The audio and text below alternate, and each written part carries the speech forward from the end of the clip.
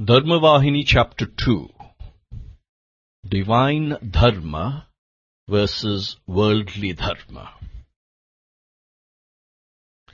Dharma cannot be restricted to any particular society or nation, for it is closely bound with the fortunes of the entire living world. It is a flame of light that can never be extinguished. It is unlimited in its beneficent action. Lord Krishna taught the Gita to Arjuna, but he intended it for the whole of humanity. Arjuna was just an excuse. That very Gita is today correcting all of mankind. It is not for any particular caste, religion, or nation. It is the very breath for humans everywhere. Dharma expresses itself in a variety of forms. Sometimes it is known by the people who codified it, like Manu Dharma. Sometimes by the group that followed it, like Caste Dharma. Sometimes by the stage of life to which it is applied, like Householder Dharma, and so forth. But these are subsidiary practical details and not the fundamental norm. The Atma Dharma, the divine Dharma, is what I am speaking of. Practical Dharma, or rules of good behavior, that is Achara Dharma, relates to temporary matters and problems and physical needs, to one's passing relationships with the objective world. The very instrument of those rules, the human body, is itself not permanent. So how then can these dharmas be eternal? How can their nature be described as true? The eternal cannot be expressed by the evanescent. Truth cannot reveal itself in untruth. Light cannot be procured from darkness. The eternal can emerge only from the eternal. Truth can emanate only from truth.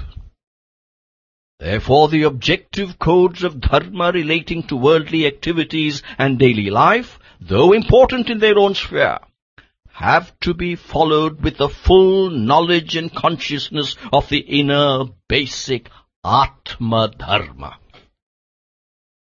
Then only can the internal and external urges cooperate and yield the bliss of harmonious progress. If in your daily avocations you translate the real values of eternal Dharma into love-filled acts, then your duty to the inner reality, the Atma Dharma, is also fulfilled. Always build your living on the Atmic base. Then your progress is assured. Making God into stone, that is the effort being made today. How can such effort lead to truth, when the real task is to see the stone as God?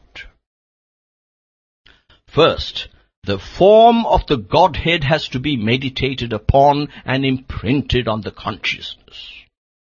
Then, that form has to be conceived within the stone, and the stone forgotten in the process, until the stone is transformed into God.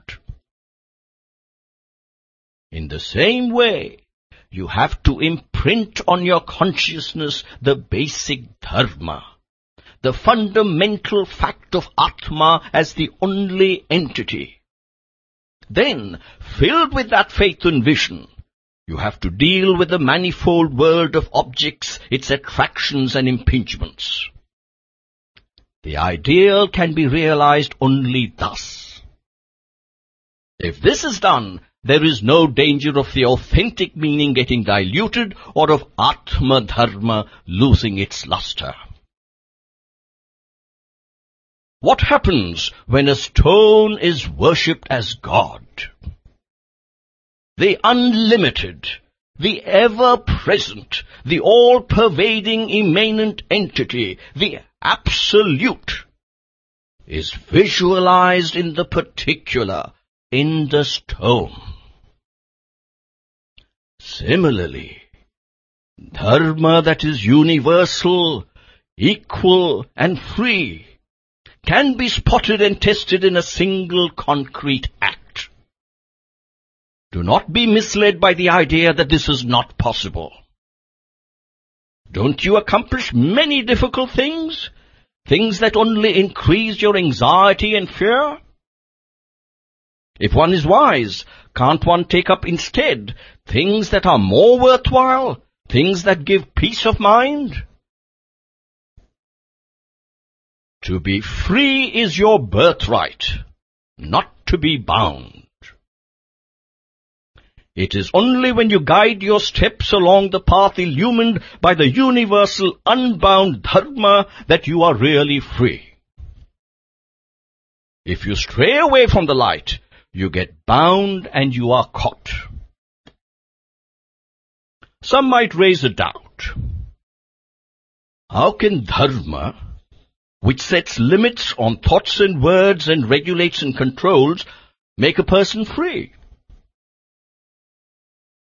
Freedom is the name that you give to a certain type of bondage. Genuine freedom is obtained only when delusion is absent, when there is no identification with the body and senses, no servitude to the objective world. People who have escaped from this servitude and achieved freedom in the genuine sense are very few in number. Bondage lies in every act done with the consciousness of the body as the self, for one is then the plaything of the senses. Only those who have escaped this fate are free. This freedom is the ideal stage to which dharma leads. With this stage constantly in mind, one who engages in the activity of living can become a liberated person, a mukta purusha. It is only because you bind yourself that you become bound and stray away from the dharmic path. It is always so. No other person can bind you. You do it yourself. If faith in God's omnipresence is deep-rooted, you would be aware that He is yourself, and that you could never be bound. For that faith to grow, you must grasp Atmic bliss firmly. The reality of the Atma is the bedrock, the incontrovertible wisdom, Nischita Jnana. Devoid of that foundation, you become the target of doubt, despair, and delusion. The maid of dharma will not wed such. Therefore, first endeavor to become free.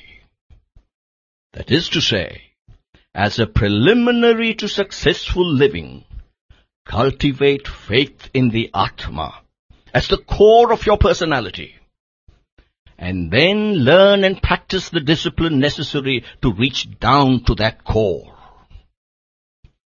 With that qualification acquired, you can engage fully in worldly activities, following the dharma prescribed for their regulation. Then you become a moral individual, dharma purusha. Those who hold the physical objective world as the all of life and the body as the self lead wasted lives. Lives as meaningless as making God into stone. Making the stone into God is the holier, more wholesome task.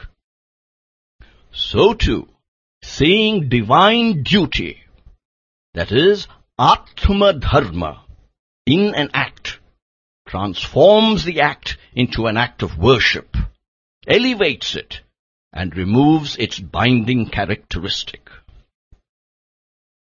Performing the duties of worldly life with no regard to genuine practice of the law of truth, Satya Dharma, is as unholy as treating God as stone.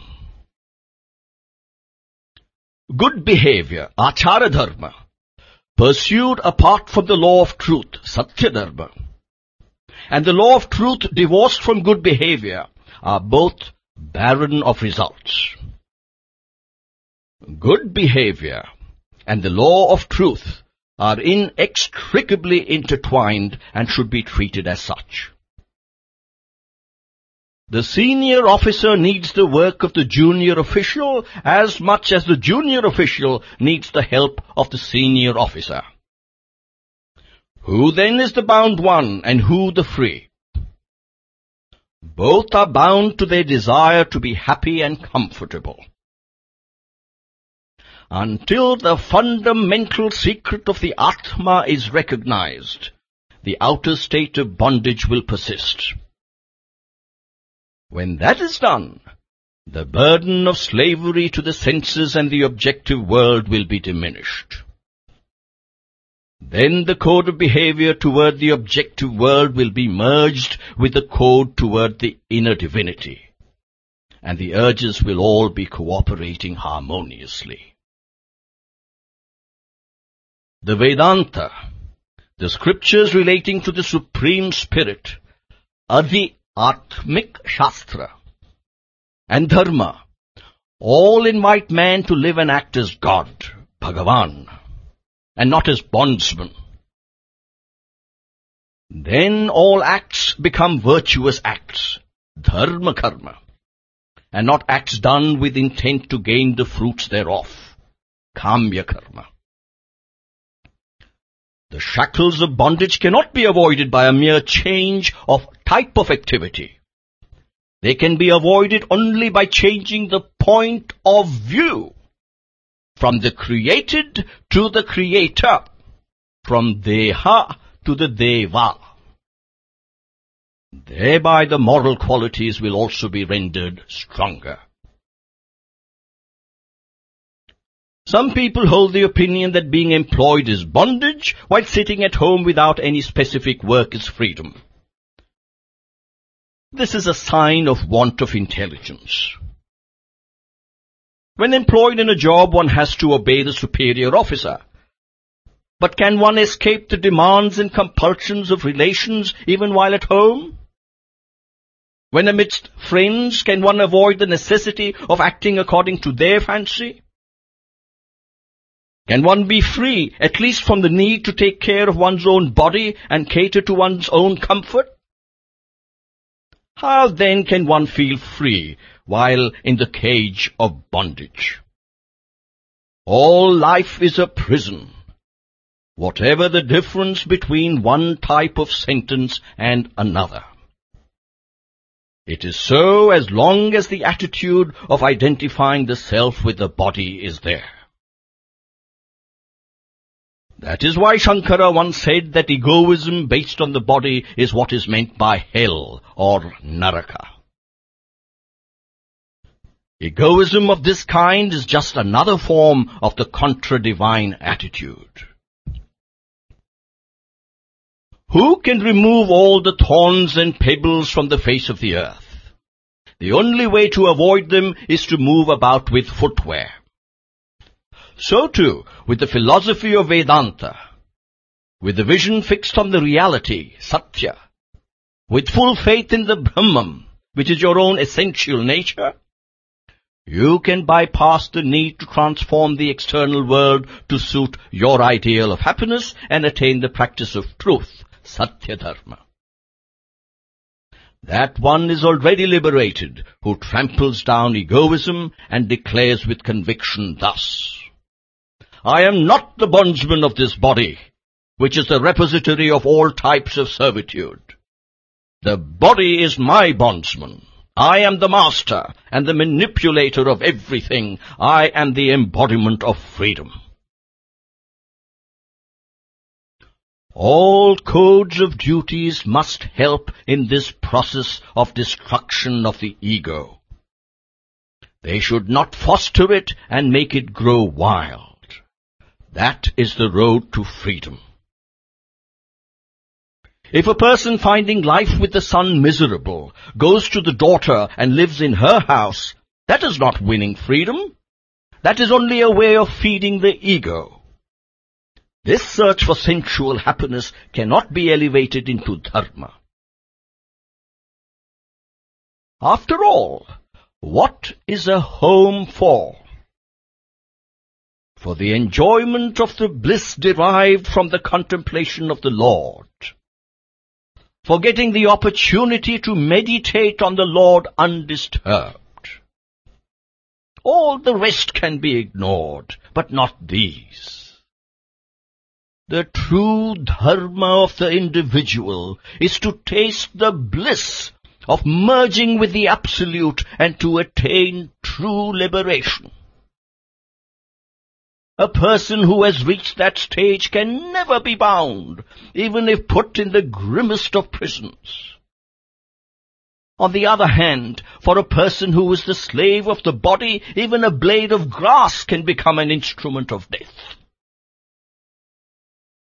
True dharma is to be immersed in Atmic bliss, the inner vision, the steady faith in the identity of one's real nature with the Absolute, and the realization that all is Brahman. These four are the authentic dharma. In this physical existence as particular individuals, these four are named truth, peace, love and non-violence, satya, shanti, prema and ahimsa, for the convenience of practice, but yet saturated with the inner dharma of Atmic reality. So that particular individuals, who are also personifications of that Absolute, can follow them in daily life.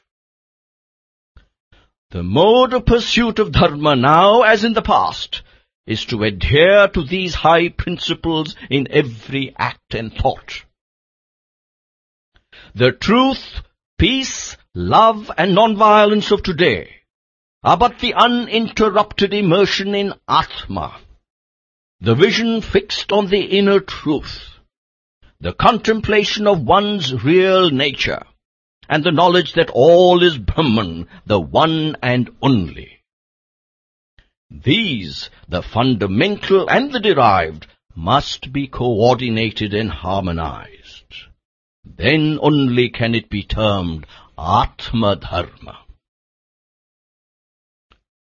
It does not matter what your activity is or what name and form you have chosen. A chain is a chain whatever the material.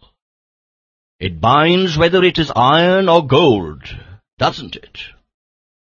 So too, whether the work is of this type or that, as long as the Atma Dharma is the base and the Absolute principle is the root, it is Dharma beyond doubt. Such work will bless one with the fruit of peace or shanti.